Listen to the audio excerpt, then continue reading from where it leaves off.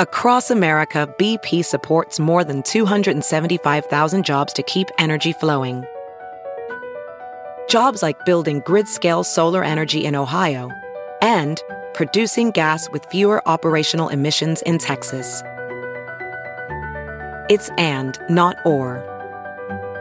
See what doing both means for energy nationwide at bp.com/investing in America. Ophthalmologist Dr. Strauss has seen firsthand how the metaverse is helping surgeons practice the procedures to treat cataracts. Cataracts are the primary cause of avoidable blindness. He works with a virtual reality training platform developed by Fundamental VR and Orbis International to help surgeons develop the muscle memory they need. The result? More confident, capable surgeons. And even more importantly, Patients who can see. explore more stories like Dr. Strauss's at meta.com/metaverseimpact.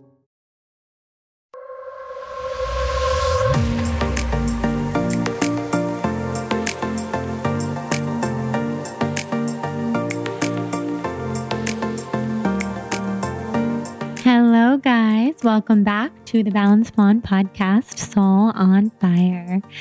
Today's guest, as you have probably gathered from the title of the episode, is none other than my amazing father, Byron Younger. This is most definitely his first time on a podcast or any kind of interview at all, for that matter. By the way, if you guys hear that noise in the background, that's my dishwasher. I stopped it so it wouldn't be loud during the recording, but now it's making beeping noises, so that's fun. Anyways, my dad, Byron, many of you know him from my Instagram and my Instagram stories, and basically me talking about him on my blog and my book and everything I've done for the last 5.5 years of this Balanced Bond career. And it's just so special to have had him agree to coming on the podcast.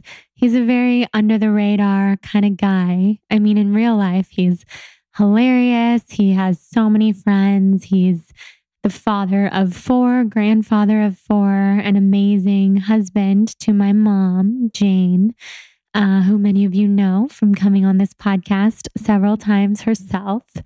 He's also a very inspiring entrepreneur. You'll hear his story, how he started working straight out of high school to provide for his family, because my dad got married right out of high school and had my oldest sister, Lisa. So he was a father when he was 20. That means if I was in his position, I would have an 8-year-old now and also a 6-year-old.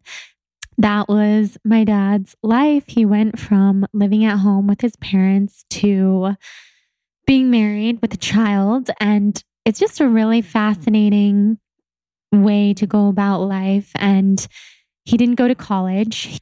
He went to 1 semester of junior college and flunked out, as you'll hear about.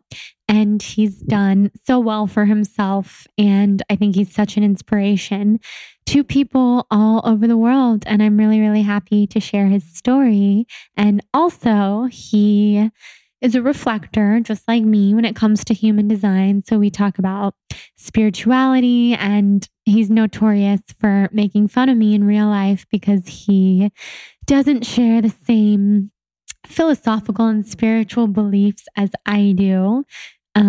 He was just raised in a different generation, and that type of stuff was not explored at all. But I will give him credit. He's very open to my ways and my psychic ways, my blogging ways, all of these things.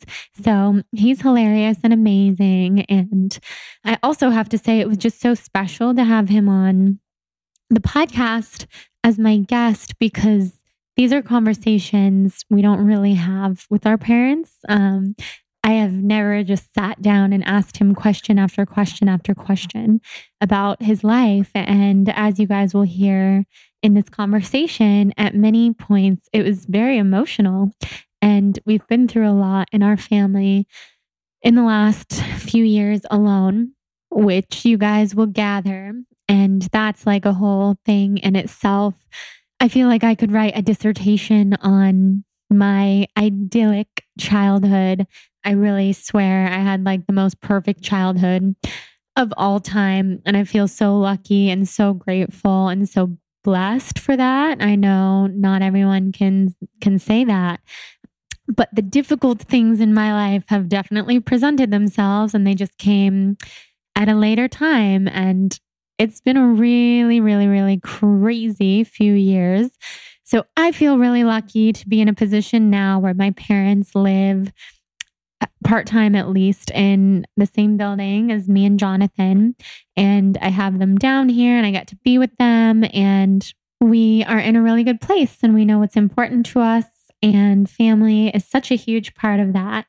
So we talk about all that and more. And I'm just so grateful to have had him on. Also, since this is kind of one of my final episodes before I take a little break, my first ever break from the show, from podcasting for a little while, just to focus on my health and focus on some other things. I'm so glad that I got to have him on, because like, this is what having a podcast is all about, is having people on who you genuinely want to learn more about. And I genuinely wanted to learn more about my dad and do so in a way that you guys could also hear and learn from and get to know me way better, because there's no one who knows me better than my parents. So I think you will enjoy this episode. I'm really, really, really happy to have had him here. And before we get into the conversation with him, I want to thank our sponsor for today's episode, Four Sigmatic. Four Sigmatic is the mushroom coffee brand that I'm totally obsessed with. You guys will see me posting about it all the time on Instagram and everywhere else, because it's my addiction.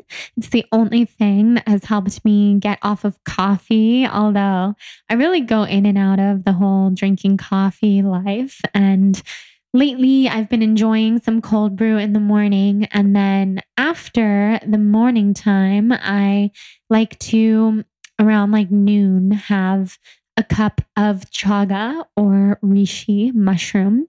So let me break it down for you. Chaga and reishi are two adaptogenic mushrooms.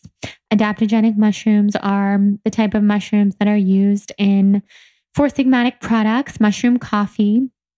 Adaptogens are super herbs that work to bring our body back to homeostasis, back to balance. So basically, they work differently in every single person. Different things like chaga, lion's mane, ashwagandha, etc., will work differently in me than they will in your body. So like right now, since I'm so sick, what I really need an extra boost of all the time is energy. So when I put adaptogens and super herbs into my body, energy is what I get. So chaga gives me energy, lion's mane gives me energy, reishi gives me mental focus. It also helps me sleep at night. And basically with adaptogens, usually I tell people just try everything and then pick and choose and see what you gravitate toward the most. So when it comes to Four Sigmatic, first of all, you should know that you can use the code BLONDE to get 15% off any Four Sigmatic products, or you can just go straight to foursigmatic.com/blonde to shop all my favorites. And then you don't have to enter a code or anything. You just are already there on my link, foursigmatic.com/blonde. But also, I'll tell you some of my favorite products right now are the mushroom coffee mix that has cordyceps and chaga in it. I like to just basically blend it up with hot water and a little bit of almond milk or coconut milk, and then lots of stevia. And if I'm feeling like something extra sweet, then I'll also put a fresh date in there. Or I've even blended like a Four Sigmatic smoothie with banana, almond milk, almond butter, and Four Sigmatic mushroom coffee. So you can really go crazy and try everything. I also love the mushroom hot cacao. It's like a hot chocolate, and that's something I basically have every night. It's part of my wind down routine. I put CBD in it. It's amazing. And then they also have matcha if you're a matcha person, and they have all sorts of different bundles you can buy. They have little like Keurig cups. I believe they're called K cups. My parents have a Keurig machine upstairs.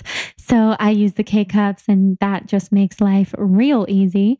So head to foursigmatic.com/blonde to shop all of the best, most amazing and delicious mushroom coffees, and tell me what you think. Tag me in your Instagrams. Enjoy. And without further ado, we'll head into this episode with Byron, my amazing father.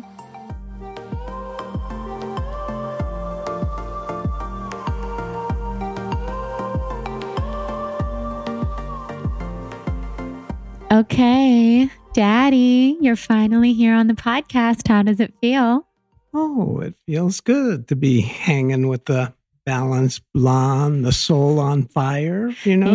Yeah. The Soul on Fire podcast tribe is very excited to hear from you. They know you've been very under the radar for your whole life. You are someone who doesn't use a computer.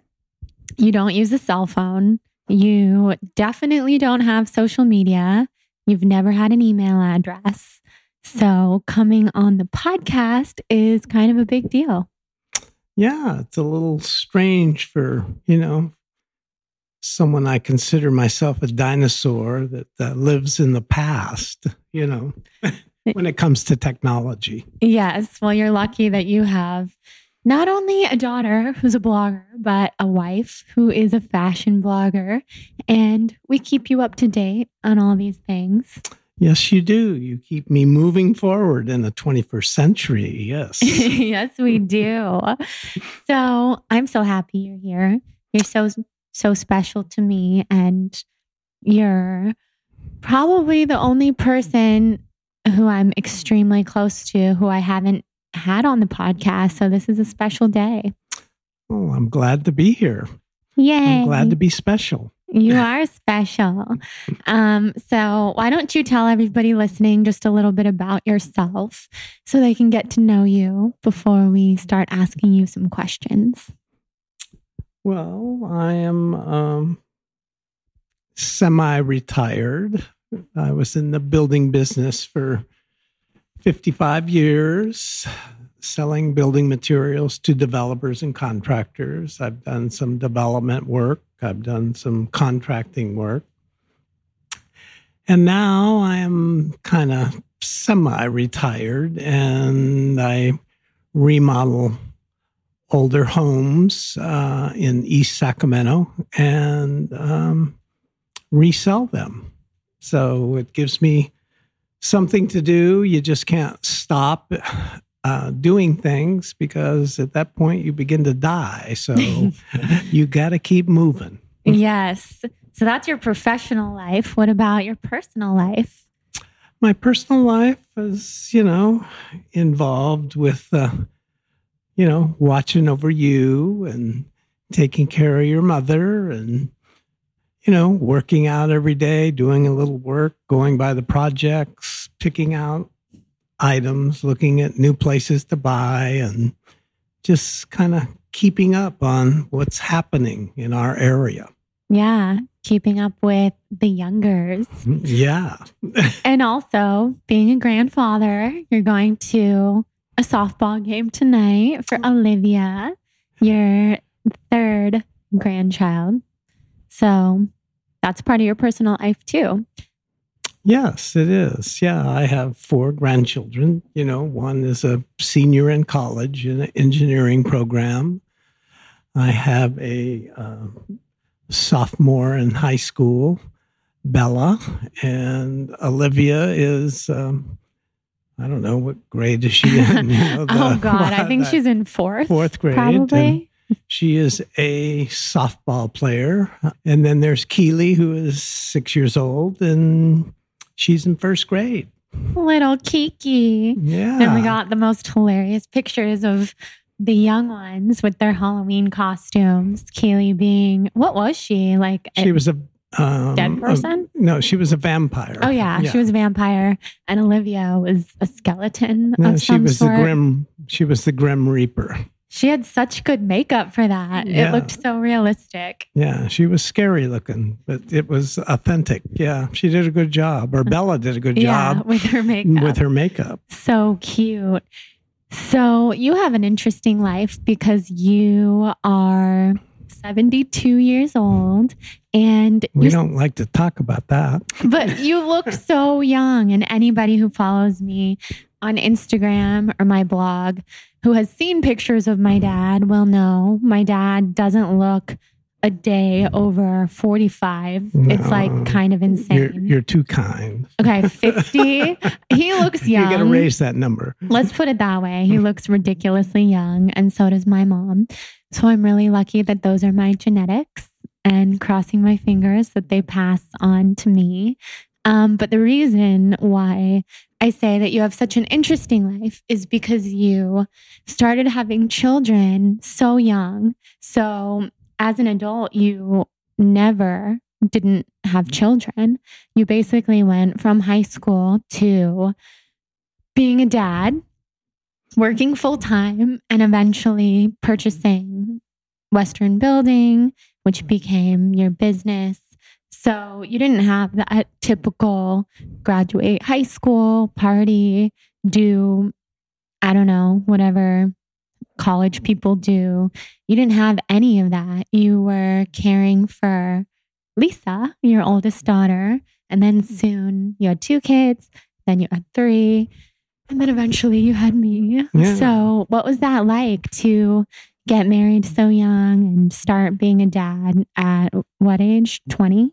20. Yeah. I got married at 19, which I would never recommend for anybody. I mean, back in my day, you saw a lot of, people that went together in high school, they would go on to college, they would get married. And, so marrying at an earlier age than you see today was common back then, but not at 19. And my first wife was 17. So it was like, in today's world, it'd be like children getting married that know nothing about anything and, moving. So you didn't get to experience who you were. You immediately had to, make things work. And so it was an opportunity, I mean, it could have ended badly, could have, a lot of things could happen, but, I was focused enough to make it work for a while. Yeah.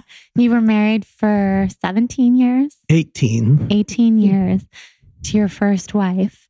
And basically you guys got married because she was pregnant. Correct. And Lisa was born. What was it like having a daughter when you were only 20? Oh, it was scary. I mean, you didn't know anything. And fortunately, my mother helped a lot. She was there, both of my parents. And so it was, they watched over us, made sure we had groceries, made sure that, we were going in the right direction with, our first child. So, I mean, it's a learning process, but when you're forced to learn quickly, you learn, what you have to do. But at the time, it's like, I mean, you don't even know how to take care of yourself properly. And here you have a child that you have to take care of. So it's definitely a learning process and not recommended for people less than 30. Yeah, I know. So my rule, everybody listening, my dad had a rule for all of his kids: no getting married until you're 30 years old. And when I was little, that sounded so old to me. 30. How will I ever wait until I'm 30? And I'm going to be 29 at our wedding next year, which is a year from today, on the date that we're recording this, November 2nd. Were any of your kids 30? Lisa was 30. Melissa was 30. Christian was, I believe, 28. And you're 29. Yeah. And Christian's 28-year-old marriage didn't work out, although we love Sue Jean for life. I hope she's listening. Christian's first wife. She'll always be a part of our family. Yes, she will. So special. So then you were this young parent. You were married to your first wife, Joanne, and you were working. So how did you even get your first job? I'm just curious because you didn't go to college. So for everyone listening, I think you went to one semester of junior college. Junior college, yes. You dropped out.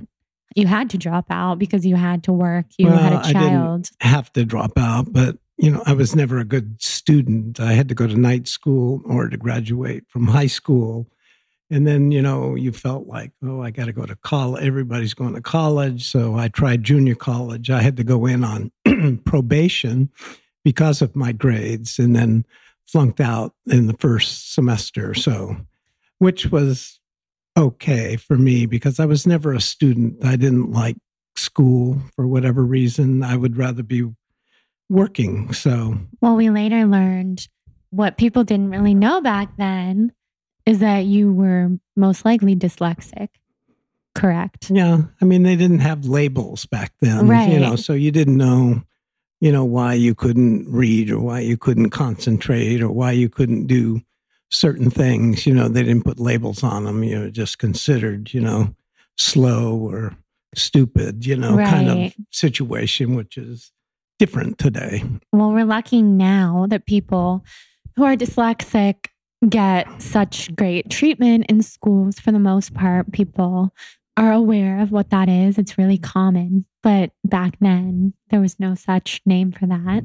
I think it was a blessing for you that school you didn't continue on in college or anything because you fell into a job that really worked for you. So how did you get that job? I got that job. My best friend in high school, his father used to work for Western Building Specialties, and he worked there for 10 years, and he quit and took his pension money at that time and started his own business called Inland Materials. And I went to work for him, and I worked at Inland Materials for 3 years.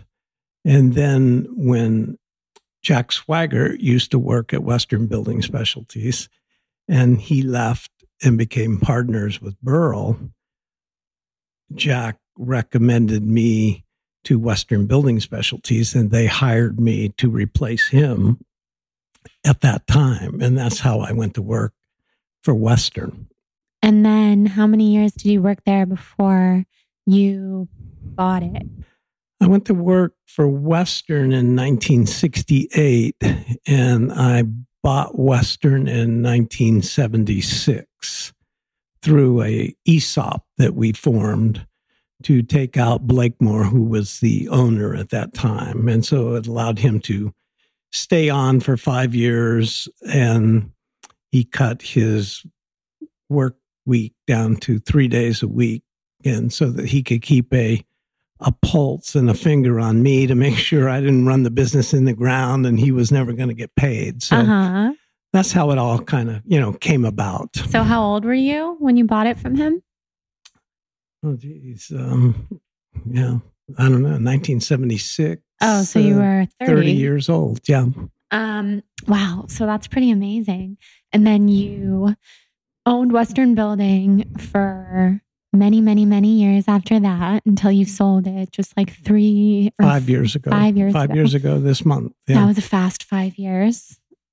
Yeah. So my whole life, my dad had Western Building and he had owned it in my eyes for what felt like forever. And you literally had. Well, it was forever for you. Yeah, it was.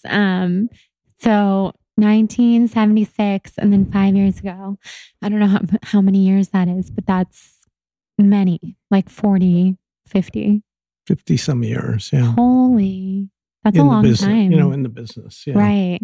And then for everybody listening, the people who my dad's talking about, Jack and Burl, those are still your friends today. Yeah, so, they were my mentors, Yeah. And I was very fortunate to have them to, guide me along, get me involved in real estate investments, selling me my first duplex that Jack Swigert did. And, they all helped considerably. And without them, I wouldn't be what I am today. Right.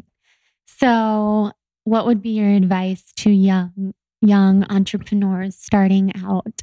What would be your one tip?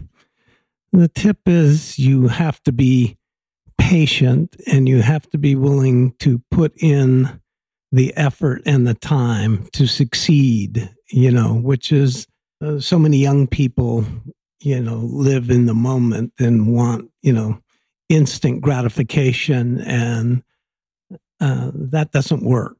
And so you have to pay the dues, put in the time, work hard, and be driven in that direction. That's amazing advice. Okay, just a brief interruption from this episode with my dad, which I hope you guys are loving. He's so amazing. To tell you about our second sponsor for today's episode, Thrive Market. So Thrive Market is a very special, to me, online marketplace where you can shop for all sorts of non-GMO goods, foods, grocery items, home products, etc., beauty products, all of that good stuff. And you can shop them at a really, really, really affordable rate. The reason why the rate is so affordable is because Thrive Market goes straight to each brand that they have in their marketplace. There's no middleman. There's no one to jack up the prices. It's just fair and balanced and premium quality, and everything that they have on their entire site is, like I said, non-GMO. You can trust it. And on my specific shop page, thrivemarket.com/blonde, you will get a fabulous 25% off deal, plus a free 30-day trial and free shipping off of your first order. And you'll see a bunch of my different favorites on Thrive. So basically right now in my life, I'm solely shopping on Thrive. I'm kind of like a grocery store junkie and I love going to the grocery store. But right now I am home all the time. Many of you know I'm really sick with Lyme disease and I like to do most of my shopping online. So not only am I saving a lot of money, but life is just easier when you're shopping online. And I trust all of the different brands on Thrive because they do a very selective process and everything is trustworthy and, like I said, really affordable. So some of my favorites that you'll find on the Balanced Blonde page, which by the way, when you go to thrivemarket.com/blonde, you have to click through first. Like I've gotten this question from people. You have to click through, I forget what it says, but some kind of like login. And then you'll see the Balanced Blonde favorites. You'll see a little picture of me that Tamara took, one of my faves. And then you'll see all my favorite products. So on that product page, you'll of course see Four Sigmatic. So I talked about them in the intro, and Thrive Market carries all their products. So you'll see my favorite chaga mushroom elixir. You'll see my Ayurvedic tongue scraper, which maybe I'm just lazy, but I like to order a new tongue scraper like once every few months just to make sure it's super clean. It's only $6.99. So I consider it an Ayurvedic investment in my health. I also have castor oil on there, my favorites, which I use for massaging my abdomen, especially after my fibroid surgery. They have the brand Sun Potion, Chlorella, and all sorts of other amazing Sun Potion products. They have a Thrive Market probiotic, which is one of my faves. They have Siete Foods tortilla chips. I get the salt-free ones, of course, because my SOS-free life. All the different superfoods that I love, like cacao powder, moringa, chlorella, etc. I get those all on Thrive. The list goes on, guys. There's a ton. So basically, whether it's beauty products you're looking for, home products, groceries, you'll find them on Thrive. Go to thrivemarket.com/blonde for that special deal. And let's head back into the episode. I think a lot of us in this generation, we do want things to happen immediately, and people look for shortcuts. And there's no such thing, as you've taught me, patience and hard work and putting in the time. Yeah, there are no shortcuts, There are no shortcuts. That's We've so all true. tried to find them, but I know, they're not there. They're not there. That's so true. So then fast forward a little bit. You were married to Joanne, your first wife. You had 3 kids. You bought Western Building. Then you ended up getting divorced from Joanne, getting separated. And then tell us about how you met Mommy, who people now know as Dirty Martinis and Skinny Jeans. And she's been on the podcast 2 or 3 times.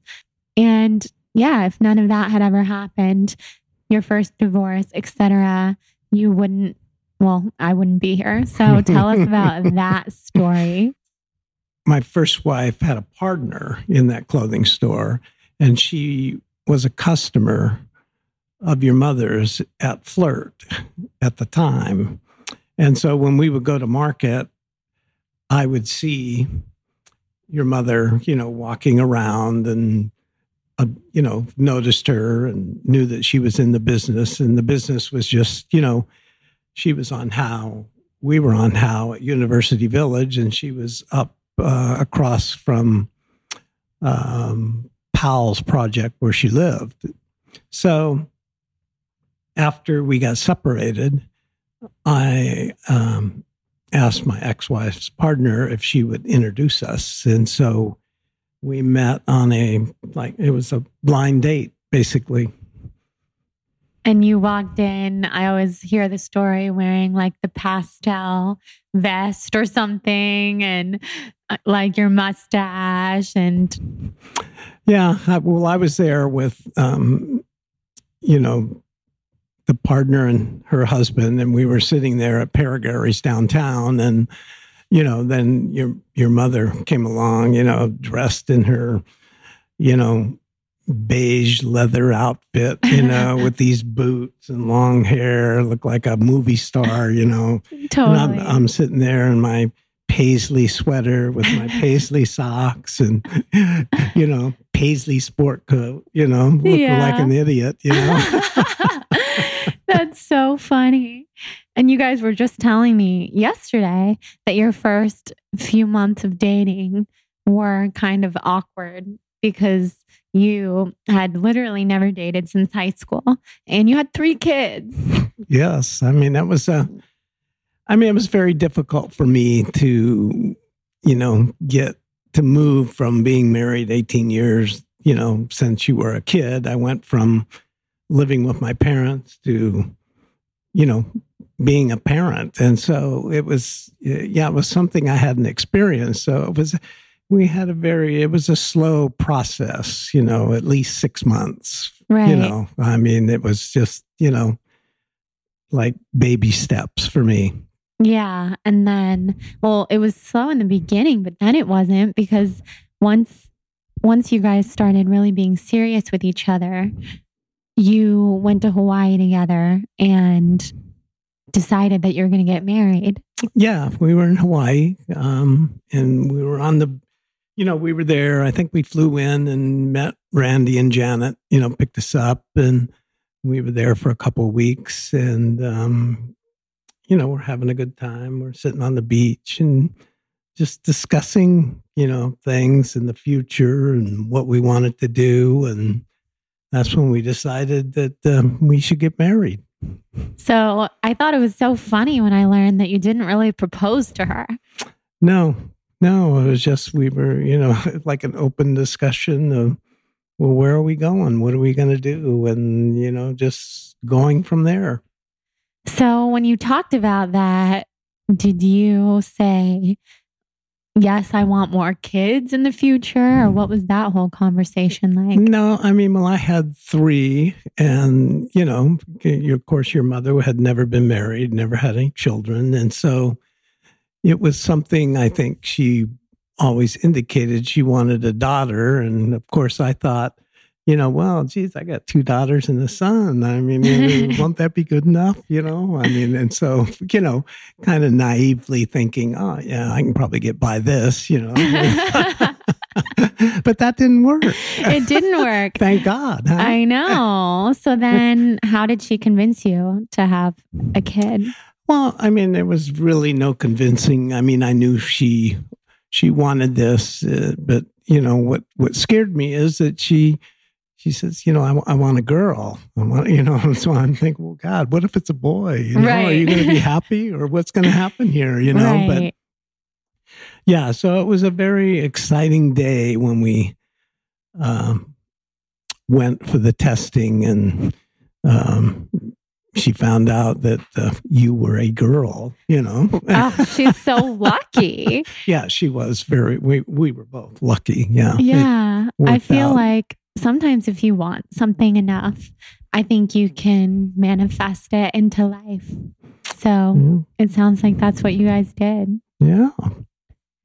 And then I was born. Now you have 4 kids. Yeah, 4. But, when you were born, just Christian was at home. Missy already was in Southern California, and Lisa was in San Francisco, with her salon that she had. And so it was just, Christian was, I can't even remember. He was 14. 14 when you were born? Yeah. Okay. So 14. So he was in high school at Jesuit. And so, it was like close to, he was going to be moving on and you were coming in. And so coming into the world. I told myself, I guess, geez, you're literally, I started at 20. Yeah. Here I am, 72. And right? Well, that's the crazy thing. Still have children to worry about. But of course, you always worry about them no matter what. So they're always children. But you literally had kids in your house from the age of 20 to the age of, 44, 60-ish when I moved out, or no 65. Yeah, 65. Yeah. Oh my God. So that's 45 years of kids in the house. Yeah.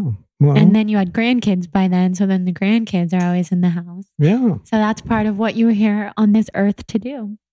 Well, my mother always told me kids keep you young. And she was right.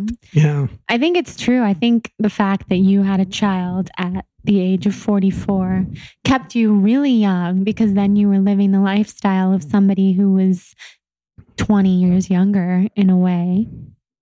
Yeah. A lot of our friends back then were, the age of Lisa, like Dave and Susie and different people when you were growing up. And those are still your friends. Right. And they're still friends today. But age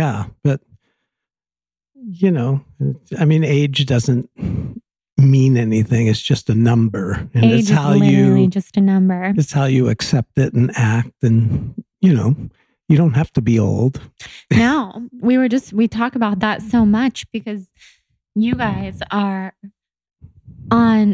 you're 72. Mommy's 8 years younger than you. And you guys just function and act and look and everything so much younger than other people that I know who are your age, who could actually function older. So age is just a number. Absolutely. So a lot of people wanted to know, what was I like growing up? What was it like raising me? Yeah, I mean, it was easier for me raising you because, number one, your mother never had any children, and so you were her 100% focus. We were fortunate enough to be in a position to have Nanny, who was there helping every day in your life. And so it was simpler, and you were easy. You weren't difficult until you became a teenager, and, you were, headstrong. And I'm glad that you were headstrong because, I come from an era where, most children fear the parents. So if you tell them something, they obey, where you were the type that if you didn't feel it was right, then you were going to get in my face and argue. And of course, I wasn't used to that with my first three, or you wouldn't have accepted it, And so it was a different experience for me, and it taught me between your mother and yourself that I had to look at things differently than I did with my first three children. Yeah. It's always interesting because people tell me, like Missy, Lisa, and Christian have always told me that I had it so easy because you were so hard on them and you have a temper. That's just something we can be honest about. And I always was like, oh my God, he has such a bad temper. He yells at me and he gets so angry and those kinds of things. But everybody says you were less that way by the time you had me. Well, no, there's no question that, Lisa, being the oldest, probably had it worse. Missy, being second, was, better off. Christian definitely was better off because as you become more comfortable in your stature, you are earning more money, you don't have all the pressures on yourself to make things work, or your child wants to do this or they want to buy that. And so, money does make it easier as you progress. And then as you get older, you mellow out, just like I mellowed out more with you than I did the other three. And, Christian had a pretty good deal, compared to the other two because of just timing, of where you land, during all those years. Yeah, that makes sense. And then there's the whole thing that you and I are so similar, which is why we tend to butt heads, especially when I was a teenager, because it's not as much that way anymore most of the time. But we're so similar, and we would butt heads so much when I was in high school because I think we're just so much the same. Well, yeah. People that are more alike do bump heads, and I'm the type of person that,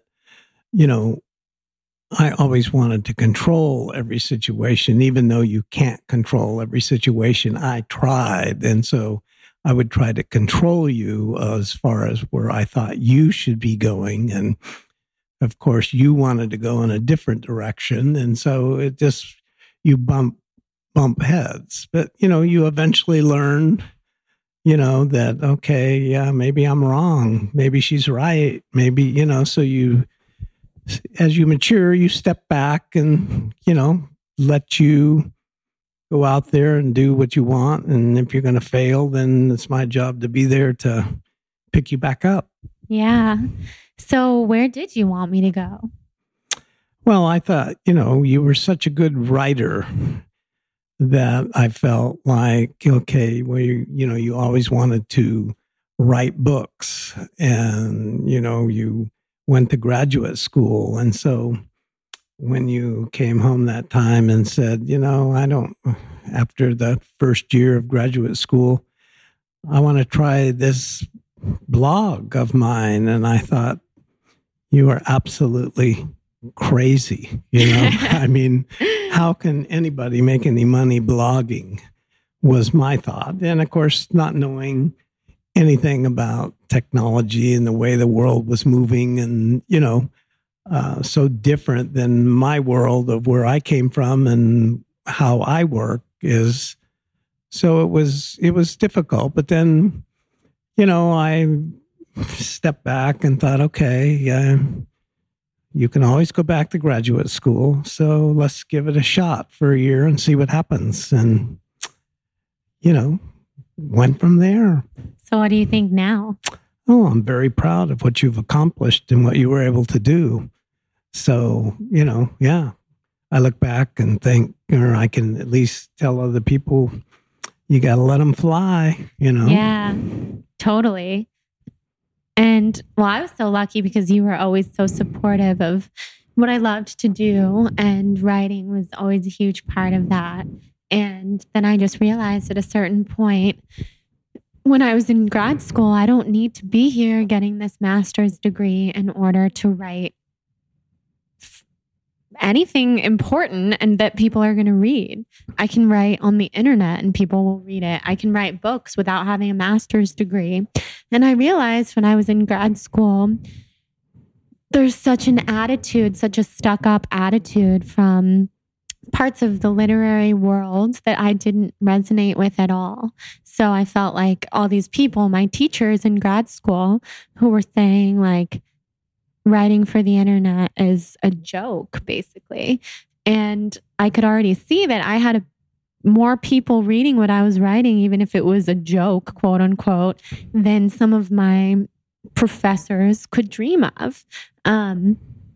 So I feel really glad that I walked away from that, although grad school was a good experience and I'm lucky to have been able to go. Yeah, no, it was good for you. Good for you to live in New York, be on your own. It's a growing up process that you went through. And yeah, like myself and your teachers, we didn't see the direction that, advertising was going.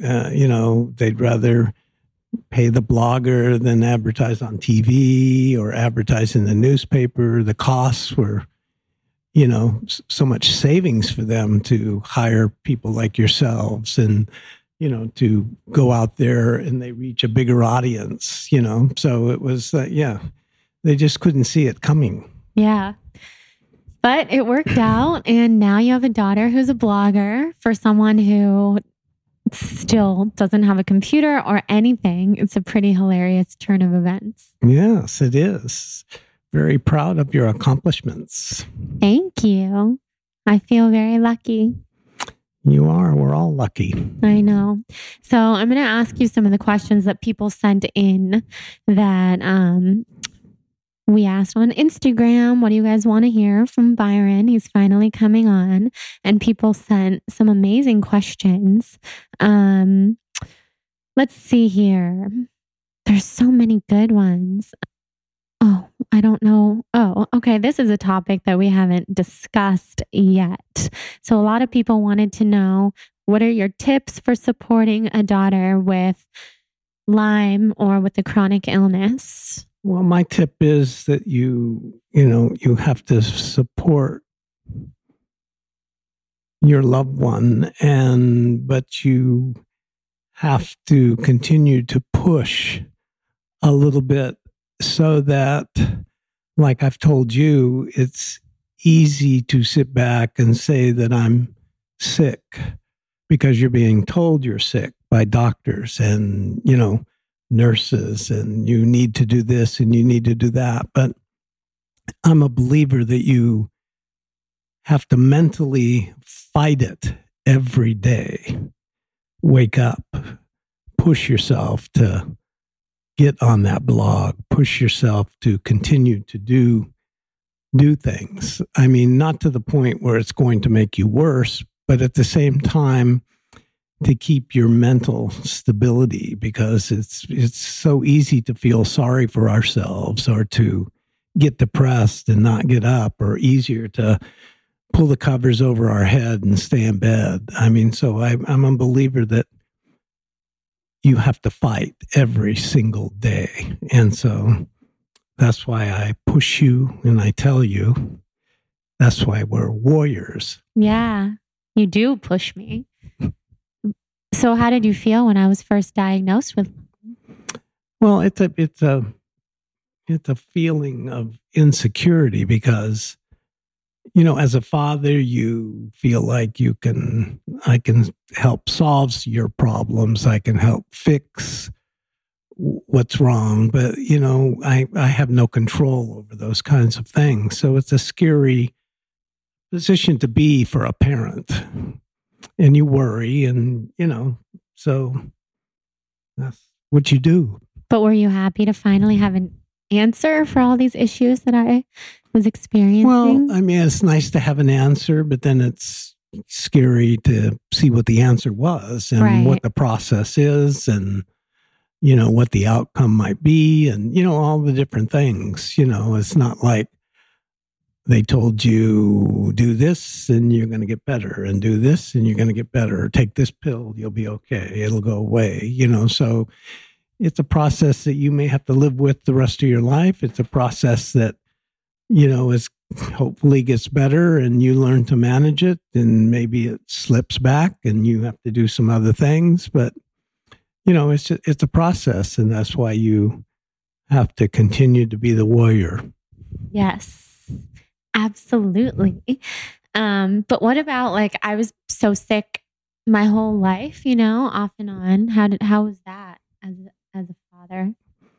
Well, I mean, it's scary, but then, there's when you were always complaining about your stomach or you didn't feel good or you didn't, as a parent, and your children, they'll complain to you, but they don't complain to their friends, so after a while, we have a tendency to discount what you're saying. Oh, you'll be better. Okay, yeah, you ate wrong last night. You shouldn't have eaten this, or you overate, or you didn't eat enough, or, so a parent has a tendency, when you hear it on a constant basis, to discount it, which is, not the right thing, but it's just kind of human nature. It happens, So then now that I was not just being sensitive or making it up or anything.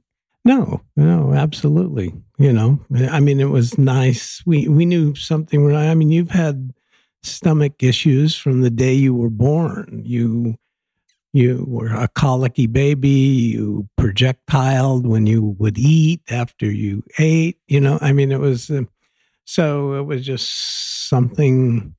Some issues you were just born with, but Lyme disease you're not born with. No. So it's different now. It is.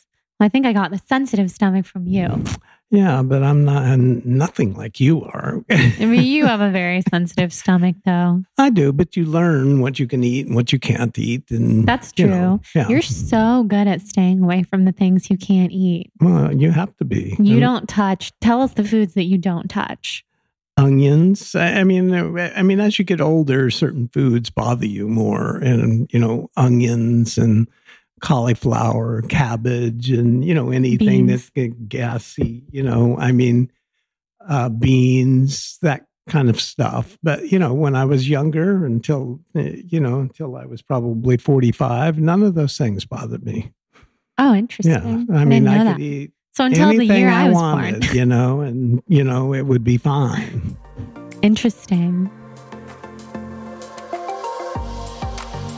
Okay, guys, just one more brief interruption from this episode with my dad to talk about my favorite probiotic company, Silver Fern. So I know a lot of you know my undying love for Silver Fern. I had the founder and chief nutritionist of the brand, Charity Lighton, one of the most radiant souls ever, on the podcast just a couple months ago. So you should definitely search that episode and listen to it if you want to learn more about Silver Fern, the brand, and also just about her life. She's really inspiring. So let me just tell you about probiotics and why they're amazing. And I also want you to know that you can use the code BLONDE at checkout with Silver Fern for a discount. So there's silverfernbrand.com and just use that code BLONDE. So the reason why I love Silver Fern is because they are not only 100% survivable, which you can learn about in the episode with Charity. They're pharmaceutical grade probiotics. They're DNA verified, and they actually work. So not all probiotics work the same. I've learned so much from working with this brand. I started taking this probiotic along with the rest of my supplement regime and realized that theirs is just so much better. It actually works. I don't get bloated the same way that I used to. I also don't get constipated the same way that I used to. And that's because I take Silver Fern Ultimate Probiotic with every meal. So not only does it help with bloating, constipation, diarrhea, it also helps with all sorts of yeast overgrowth issues and IBS, Crohn's, colitis, mood, anxiety, and depression.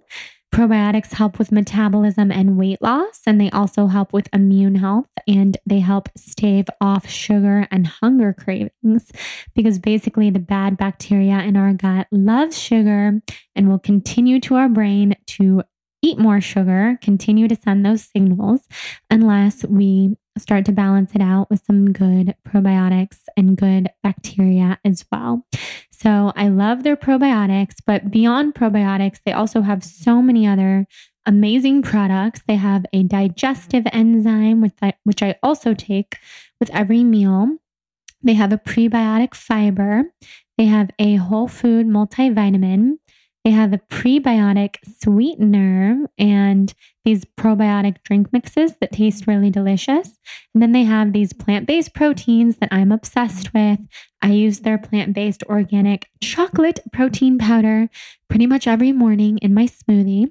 I put in there the chocolate protein powder, banana, blueberries, almond milk, a little bit of almond butter, spinach, and chlorella, and I down that thing, and then I take all my supplements and my probiotic. So head to silverfernbrand.com and use the code BLONDE to get that amazing deal. And also listen to that episode with Charity to learn everything you need to know about probiotics and more. So now let's head back into this episode with my dad. So going back to another question, what has been Byron's most challenging time in his life, and how did he move through it? Well, my first divorce was challenging, and fortunately, I had my two good friends, Burl and Jack, that, helped me a lot, guided me. Jack would call me every day, tell me, you're at the bottom, you're whale shit, but every day is going to be better, Wow, and, Jack, yeah. That was so nice. And he was right, So that was a very challenging time. And, you get through that, and, it's a financial setback, but you have the capability to go back and, earn it back and move forward. Then, the glove deal was probably, it was very challenging, to lose your money and have to start over at, what was I? 68 years old, that was a challenge. That's a challenge. But then can we say what it is for people listening? What's that? Can you explain what happened?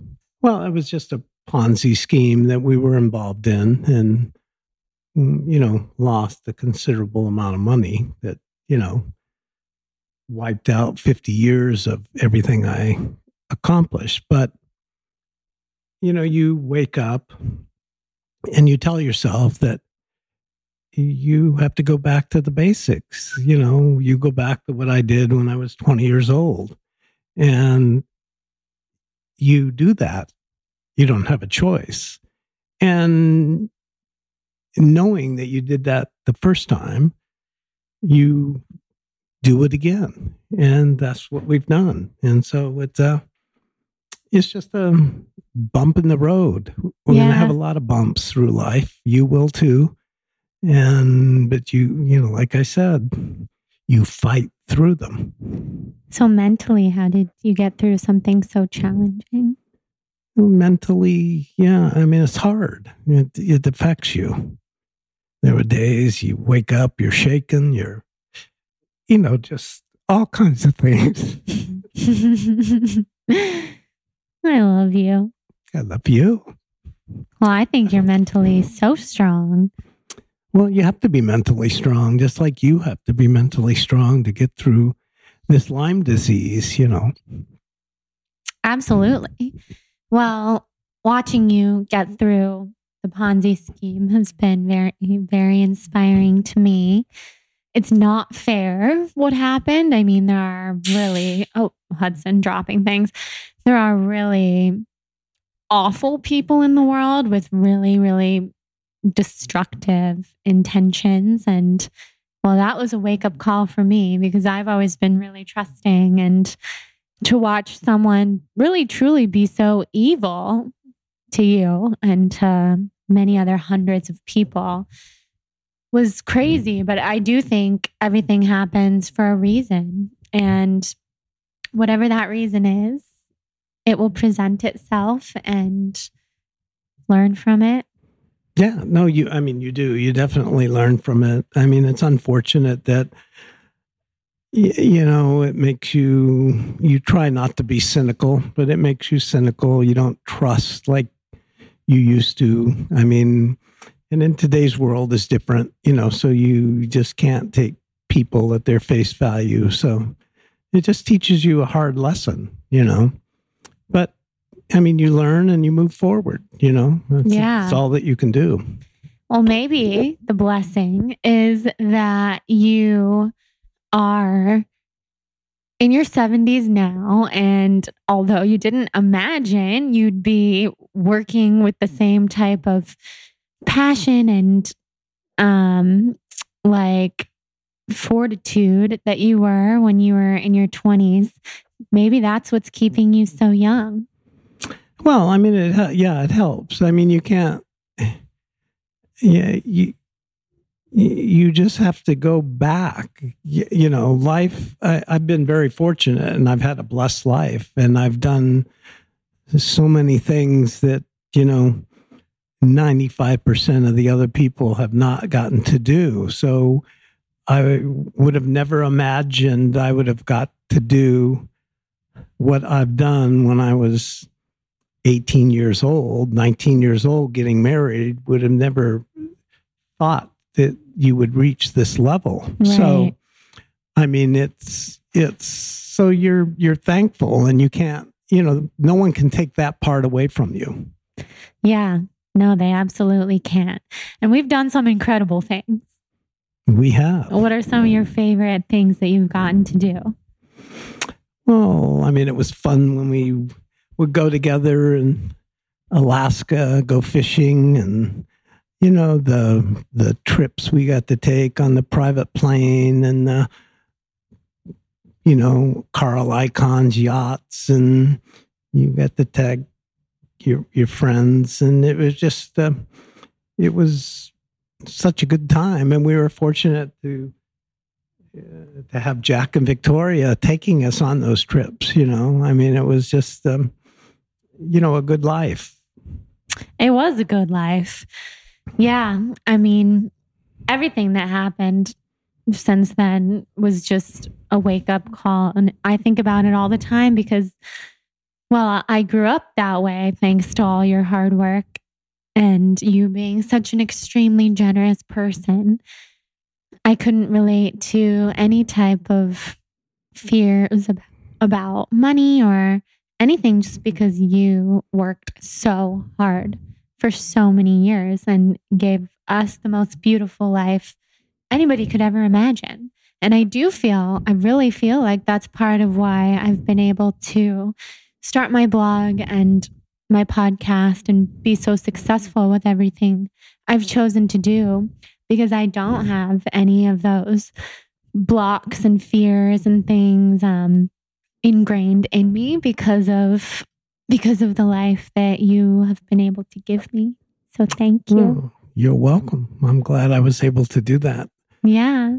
And you've always been very secure, which is nice, and so, which allows you to have that self-confidence and do what your passion directs you to do, and so that's a great thing. Most people don't have that opportunity. They have to go to work every day. They have to, they have children, they have wives, they have house payments, car payments, and, they don't have some choices in a lot of cases. So, but, everybody makes their choices. You can have two jobs. You can achieve what you want to achieve. So it's just, it's up to the individual, just like yourself. Right. You want it. You went after it. You got it, Yeah, that's so true. And then I would say from like the challenging things we've been through, I think it makes you realize too, what's really important in life is the people that you surround yourself with, family and friends. And we're very lucky to have such amazing people in our life. No, definitely. Those are your rocks, your support system that gets you through the challenges that come along. You have to have those people. So would you say, I feel like the hardest thing is more like anything that's happened in our family that has like taken our family apart a little bit. Wouldn't you say that would be the hardest? Well, yeah, those are unexpected challenges you don't ever think that you're going to have to deal with. And, life's not fair. It's not supposed to be. You gotta be strong enough to weather the storm. So yeah, family can be, disappointing sometimes, but it's, there again, you have no control over these situations. You feel like, you should have been respected more or, thought of more, or you shouldn't have these kinds of problems. But what I've come to find out, they're in every family, things happen, sisters don't talk, brothers don't talk, parents and kids don't talk. It's just, it's an unfortunate part, you have your children and then they get married and then you have, outside influence that maybe thinks differently than you do and things start to change and people become unhappy. And so it's a process that we all have to go through.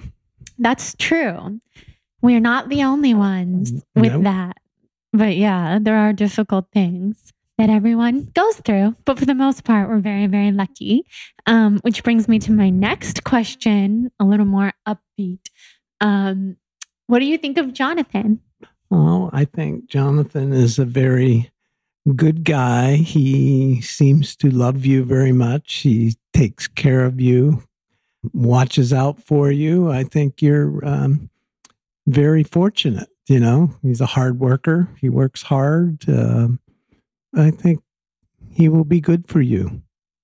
Me too. I'm excited. I'm excited to marry him in a year.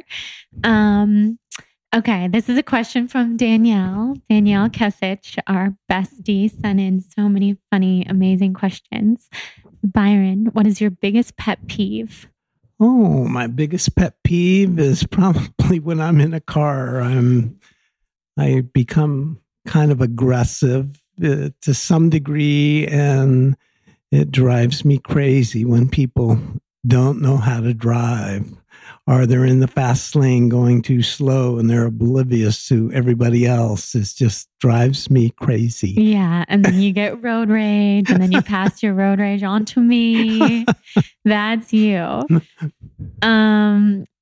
Okay, this is good. So a lot of people ask these questions about spirituality. Do you think spirituality is all hocus pocus, or do you believe that there is some truth to it? No, I think there's truth to all spirituality. People, everybody needs something to believe in. And when it comes to certain things like crystals and, it's going to make me feel better and, those kinds of things, I question a lot of that stuff. But, that's spirituality. That's why people go to church. That's why they believe in God. That's why they do certain things. And I think it helps the soul and guide people. Yeah. So what about my spirituality, the spiritual awakening that I've had? What are your thoughts? Well, I mean, I guess, I don't have any of the same feelings or, I haven't talked to the dead or, things of that nature. So for me, it's hard to believe, but certain things that you tell me about certain aspects, then it makes me wonder there has to be maybe some truth there. Certain people are able to connect with the spirit. I'm not one of them. I think you could be, though.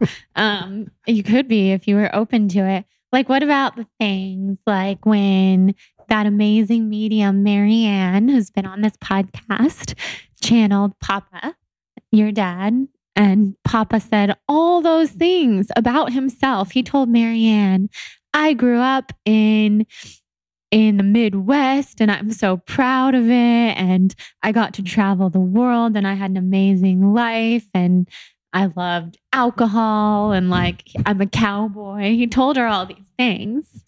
Well, I mean, that was, my dad he was a guy that his glass was always half full. My mother was a person that the glass was always half empty. And so, my dad lived a good stress-free life. I mean, he was just happy-go-lucky, never had any wants, never, did what he wanted to do, kind of self-absorbed in a way. He loved to fish, he loved to hunt, he loved to camp, he loved the outdoors. He was a country boy. And so he lived that life, and my mother was just the opposite. So I don't know how they ever lasted, but they did. And, but he just did what he wanted to do. Remember when Papa told us, like near the end of his life, that him and Terry, his wife, never fought a day in their life? Yeah, right. He believed that. Yeah. Well, I mean, and that's okay. He did believe that. But, I grew up in that household. They fought all the time. But he was a very, very glass half full person. And now, as I've told you, he's my main spirit guide and he's with me all the time. Well, that's good. I mean, you probably have a lot of his spirit, I mean, you're similar in certain ways. So, I mean, that's not a bad thing. No, it's a good thing. And then also, what about the other day when I channeled Mike Regan? Yeah, I mean, it was like, when you were telling me that, I thought, yeah, I mean, that's hard to believe. But then when you told me, what he said to you and some of the things that, Craig and I did and went up there and what we did for him or tried to do for him. I mean, he was just kind of, as he got old, just a lonely old man. But that was because he never wanted to do anything, just sit in that house up there in Weaverville. So we would go up 2-3 times a year and, Kevin and Craig and I and his cousin Jack, who lived in Reading, and we'd celebrate his birthdays and we'd, go up and drag him to the bar every once in a while, but he never drank and he would only stay for a little bit. But he was like the town mayor. And so, everybody knew him because he grew up there. Him and Craig both grew up there. And so, yeah, I mean, it made me wonder, there again, there's got to be some truth to the spirit world, I guess. And the things he told me. So everyone listening, Mike Regan is my dad. My dad's one of his best friends, Craig's brother, who passed away about a year ago. Mm-hmm. And he came through to me and he had all these messages for me to share with Craig and Craig's wife, Sherry. And he also had a lot to say about my dad. And I didn't know if the things he was telling me would make a lot of sense to Sherry and Craig, but I told them anyway. And it turns out they made a ton of sense. And it was exactly what Craig and Sherry needed to hear and have been wondering about. So yeah, these things can be unexplainable, but they happen. Yeah, I guess they do. So what do you feel about having a daughter who's a little bit psychic? Well, I mean, then I guess that's a good thing, you know? I mean, it is. Yeah. I think that's why I've always been such a writer. It's because things come through me. Things come through into my head and I write them and they come to me. They just flow and it makes me want to express myself through writing and blogging. So I think it's always been a part of who I am. Well, I think, you know, if there is some truth to the spirit world, they see you as a source to get their message out. And, you know, you're a good person. You help people in your blogs. And so that's why maybe they talk to you. I think so. I think they know, okay, this girl will get our message through. She'll tell thousands of people. So for better or for worse, that's what I do. So this person wants to know, this is a wondering star on Instagram. What is it that makes you beam with pride when you think of Jordan? The most important thing that she does is she helps other people with the ailments and diseases that she has had and relates to, and writes and talks to them. And I think that these people, you know, look up to you for guidance, and, you know, you're helping them. And I think that's, you know, very important. And it comes across well because you're a very warm and sincere individual, and you're not just selling bullshit when you're on your blog. So I think that's, you know, something to be very proud of. Thank you. You're welcome. That means a lot to me. Makes me really happy. So this person wants to know, Breezy1120, what's your favorite childhood memory of Jordan as a little girl? Probably when we used to take you to Disneyland for your birthday every year when you were little. Really? I didn't know that. Yeah. I mean, I knew we did that. I didn't know that was your favorite memory. Yeah, I mean, how you beamed when the characters would come out all dressed up, and how you believed, you know, they were the real person, and, you know, just to see the look on your face and how happy you were it was fun to watch. That's so cute. I loved Cinderella. I thought I was Cinderella. I wanted to be her. You are Cinderella. I am. I know I am. Okay, so this is a fun one. This is what a lot of people wanted to know. So it's about being a reflector. And I know you have a lot to learn about being a reflector.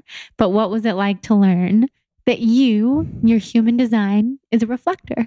Yeah, I mean, I don't really know anything about that aspect of, I mean, I knew that you did research and found out that I was a reflector, that you're a reflector, but I don't know, you know, truly what does that mean? Okay, so let me explain it to you here. So basically, human design is this way of looking at people and how people approach life, and everybody falls into a certain category. There's 5 different types of people in human design, and these 5 different types, some of them are a lot more common than others. So there's generators, which make up like 60 or 70% of the population. A lot of people are generators. Danielle's a generator. Jonathan's a generator. Then there's manifesting generators. That's another high percentage, like Katie's a manifesting generator, Jillian's dad, certain people. And then there's 2 types in human design that are called non-energy beings, which when you look at a chart, someone's human design chart, there would be lots of open circles on them. And that's like open points in your body where you take in other people's energy and sensitivities and all these different things. So projectors are one of those, and reflectors are one. Mommy is a projector.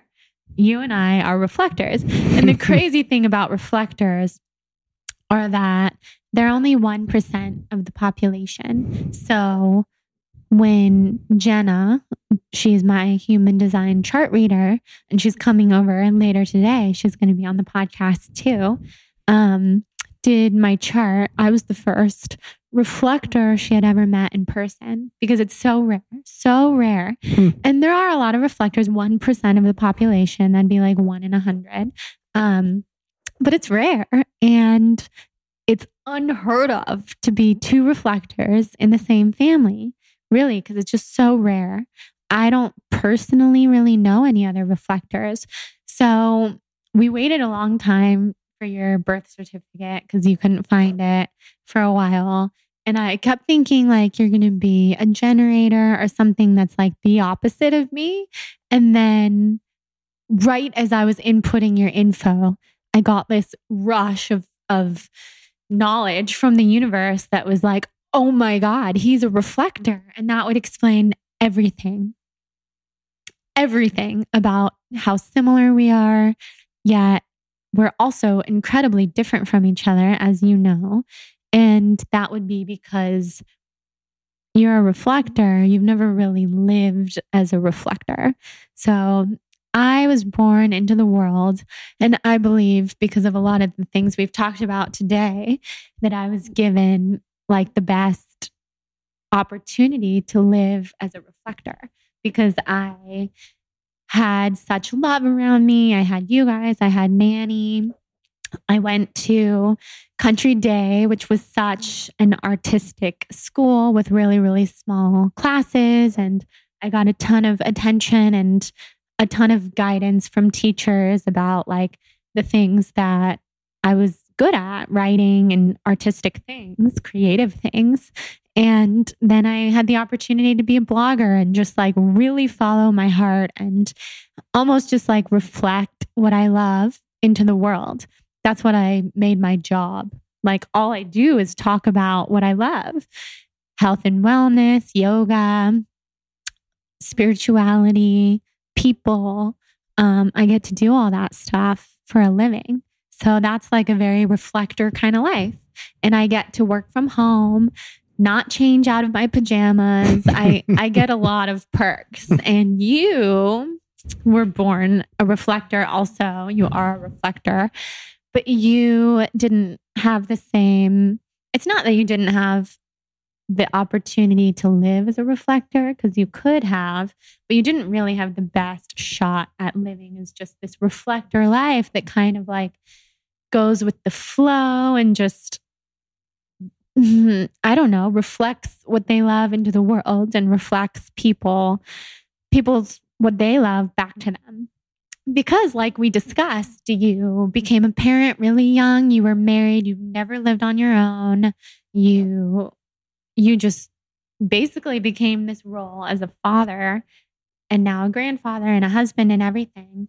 And I don't think you've gotten the same chance to just live as a reflector.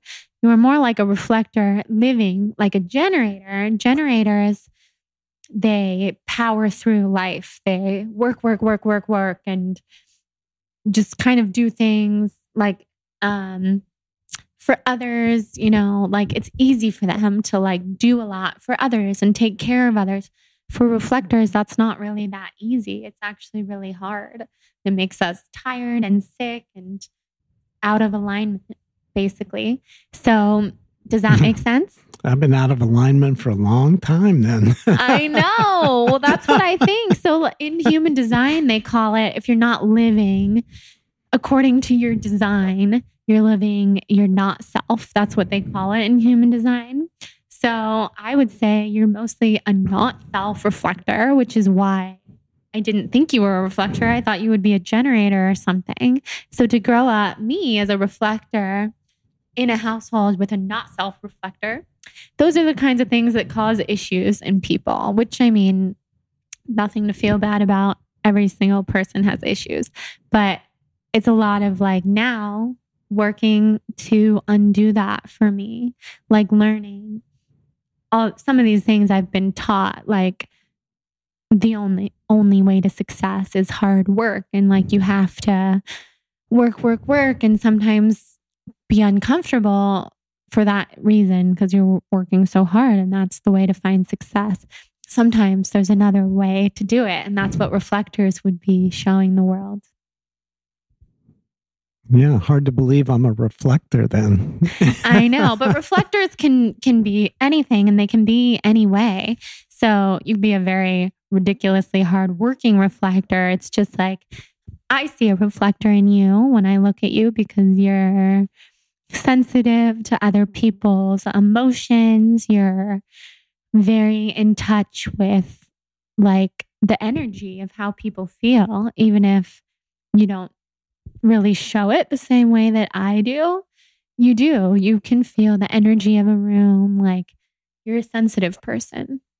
Yes, I am. Yeah. Very. That's one reflector thing. So living as a reflector, I mean, I think it's really cool. Yeah. That's good. Yeah. I'm glad you're a reflector. I know, me too. I'm glad you're a reflector. And all I want is to, in this stage in your life, share reflector wisdom with you so that you can live more in alignment with your design. And I think it will only do amazing things for you and make this stage of your life a really happy one. Yeah, no, I think it can. So you're open? I'm open. Yes, yeah. That's the best news ever. I've always, I mean, I don't know. I've always chased money, been pressed to succeed, move forward, and not necessarily let it flow to me like you're speaking, I would want to go get it. I wasn't patient. I wasn't, and patience is important, and, my situation, I wasn't able to just kind of be in touch and do what I wanted to do because I didn't have that luxury, starting out so early, So, yeah, it's going to be nice now at this point to sit back maybe a little bit. It's hard for me, to sit back and just let it come. It's not my nature. Right. But you can, and you can do it in other areas of your life too, not just with money, because you are a hardworking person. That's part of who you are. You enjoy it. You're flipping like 12 houses at a time. Like that's a lot. That's like, you have the energy for it and you have the drive, but there's other areas of your life where you can really live in alignment with being a reflector. And that's just like meditation, breathing. You get massages every week. Yeah. That's a time to meditate and self-care. It's like knowing yourself. And then when reflectors are living in an alignment with their truth, they're able to really reflect that feeling back to others and help them live in alignment. Because that's kind of what reflectors do. That's what we're here to do. We're here to be good energy, basically, to make other people happy and help them to like live in alignment and have good energy. I think you're already like that. I mean, you guys have so many friends. Clearly, people want to be around you because you help them and you help them. You reflect good energy to them.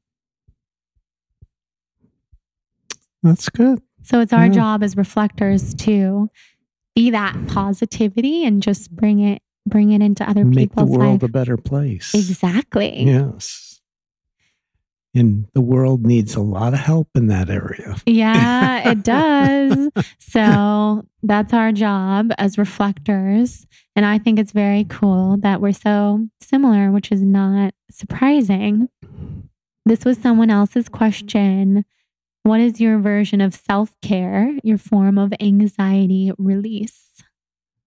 That is, why I do exercise every day at the gym, which helps, stay balanced and relieve stress. And then, of course, I get a massage every week, which I have done for probably 30 years. And that's just very important to do, and releases tension also.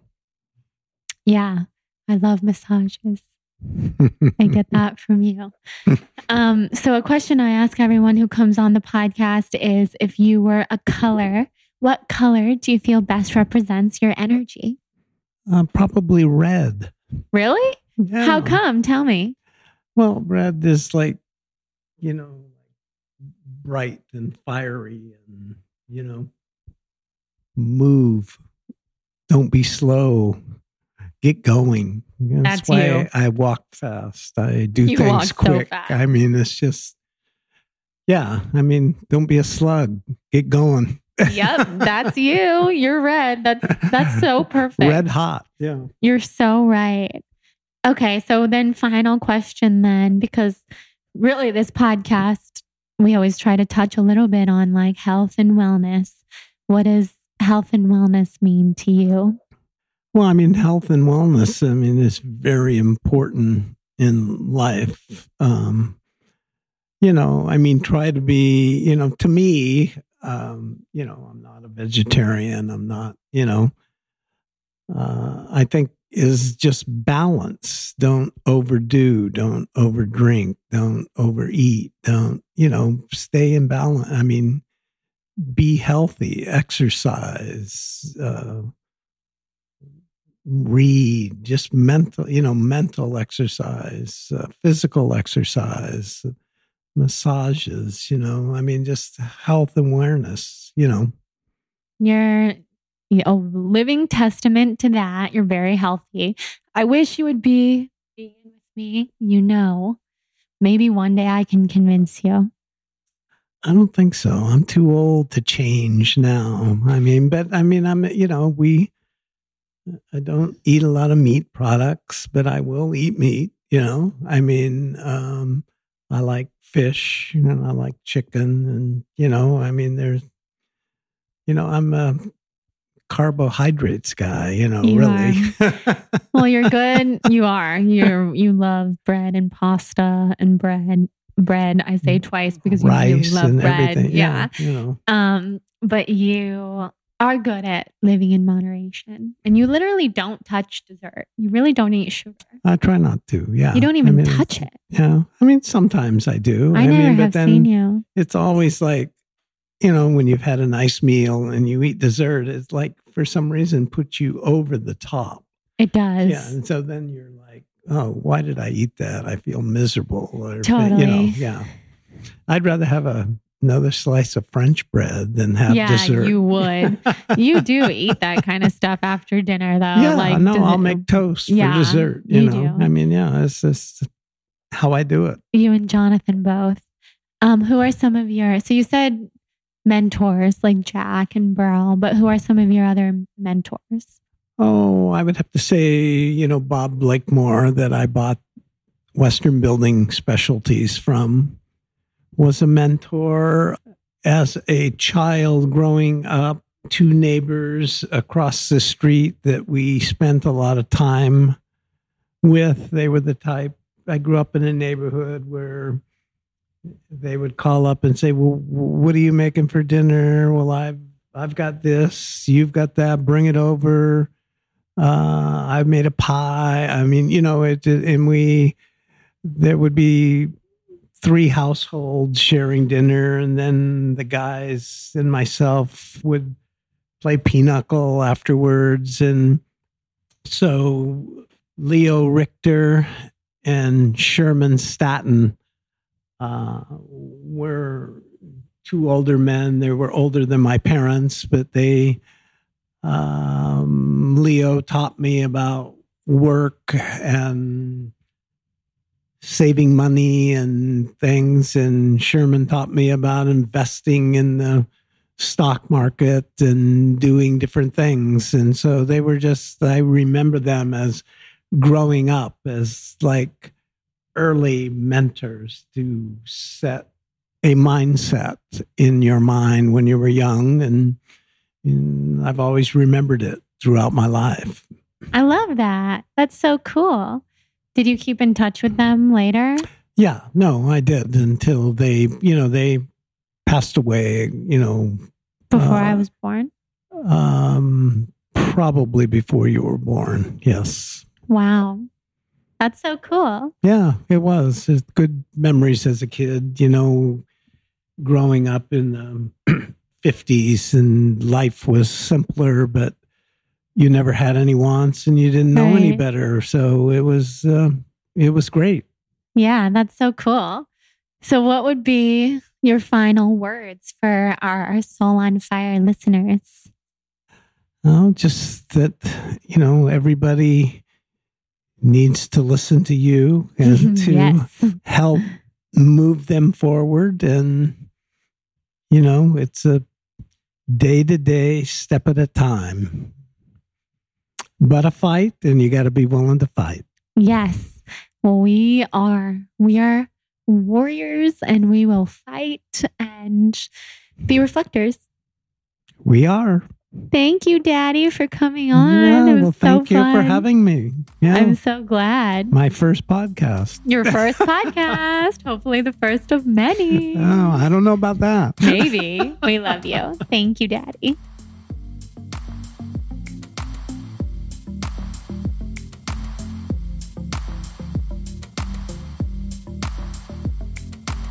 All right, guys. Thank you so much for listening to this episode with my dad. I hope that listening not only helped you get to know me a little bit better, but helped you really get to know him. He's an amazing person. He's usually behind the camera, behind the scenes. He's the patriarch of our whole family. He's such an amazing person, friend, father, brother, son. He truly takes care of everyone. He's the most generous person I've ever met. And having this conversation with him was really special. I feel so lucky that I got to just sit down and have this one-on-one chat with him. I really learned a lot about him. I didn't know about his mentors, his neighbors, like the things that you guys learned. I was learning right alongside of you. And there were some really emotional parts of this conversation that I'm just really grateful to have on recording, because I'll be listening to this later in my life, and like to capture this moment in time with my dad is really special. He's super supportive of everything I'm going through with Lyme. Even though he said he was really scared of me leaving grad school to be a blogger, he was also my biggest fan at that time and told me, like, put your all into blogging. And I had said to him, shouldn't I get a side job or something at like Lululemon, or be a waitress, or like, I don't know, have some additional form of income? And he had told me, no, if this is what you're passionate about, do this full time and put all of your energy into it and see what comes of it. So even though he doesn't know anything about technology, and he still calls Instagram Twitter and podcasts Facebook and all these things, he just doesn't know. He does know business, and he has given me the best advice I've ever gotten. So he's amazing. I love him so much. And this was really, really special. So thank you guys for listening. Thank you to our sponsors, Four Sigmatic, Thrive Market, and Silver Fern. You can always use the code BLONDE in all of those places for discounts. And if you would like to Join the Facebook group to keep the conversation going and meet friends from all over the world. Head to the Soul on Fire podcast tribe on Facebook, and I will accept you and introduce yourself, say hello. People have meetups in different cities without me even there. Like, we've had some amazing friendships come out of the podcast group. And even though I'm taking some time off for a while, coming up here in a few weeks, I will still be reachable in the Facebook group. So that's a really good place to stay in touch if you are like, wow, I can't believe Jordan's leaving for a little while. I'll still be there every so often. And lastly, if this podcast has impacted you in any way and you feel inspired to rate and review the podcast in iTunes, I would be so grateful to see your rating and review. If you send it to me in email to jordan@thebalancedblonde.com, I will thank you personally and chit chat with you and send you my blogging tips and tricks document that I send to everyone who rates and reviews the podcast, as a thank you for taking time out of your day to do that. So thank you guys for being here. If you're still listening, you're amazing and loyal and wonderful. And I love you. I love you all. I hope everyone has a really beautiful, blissful Soul on Fire day. And we'll talk soon.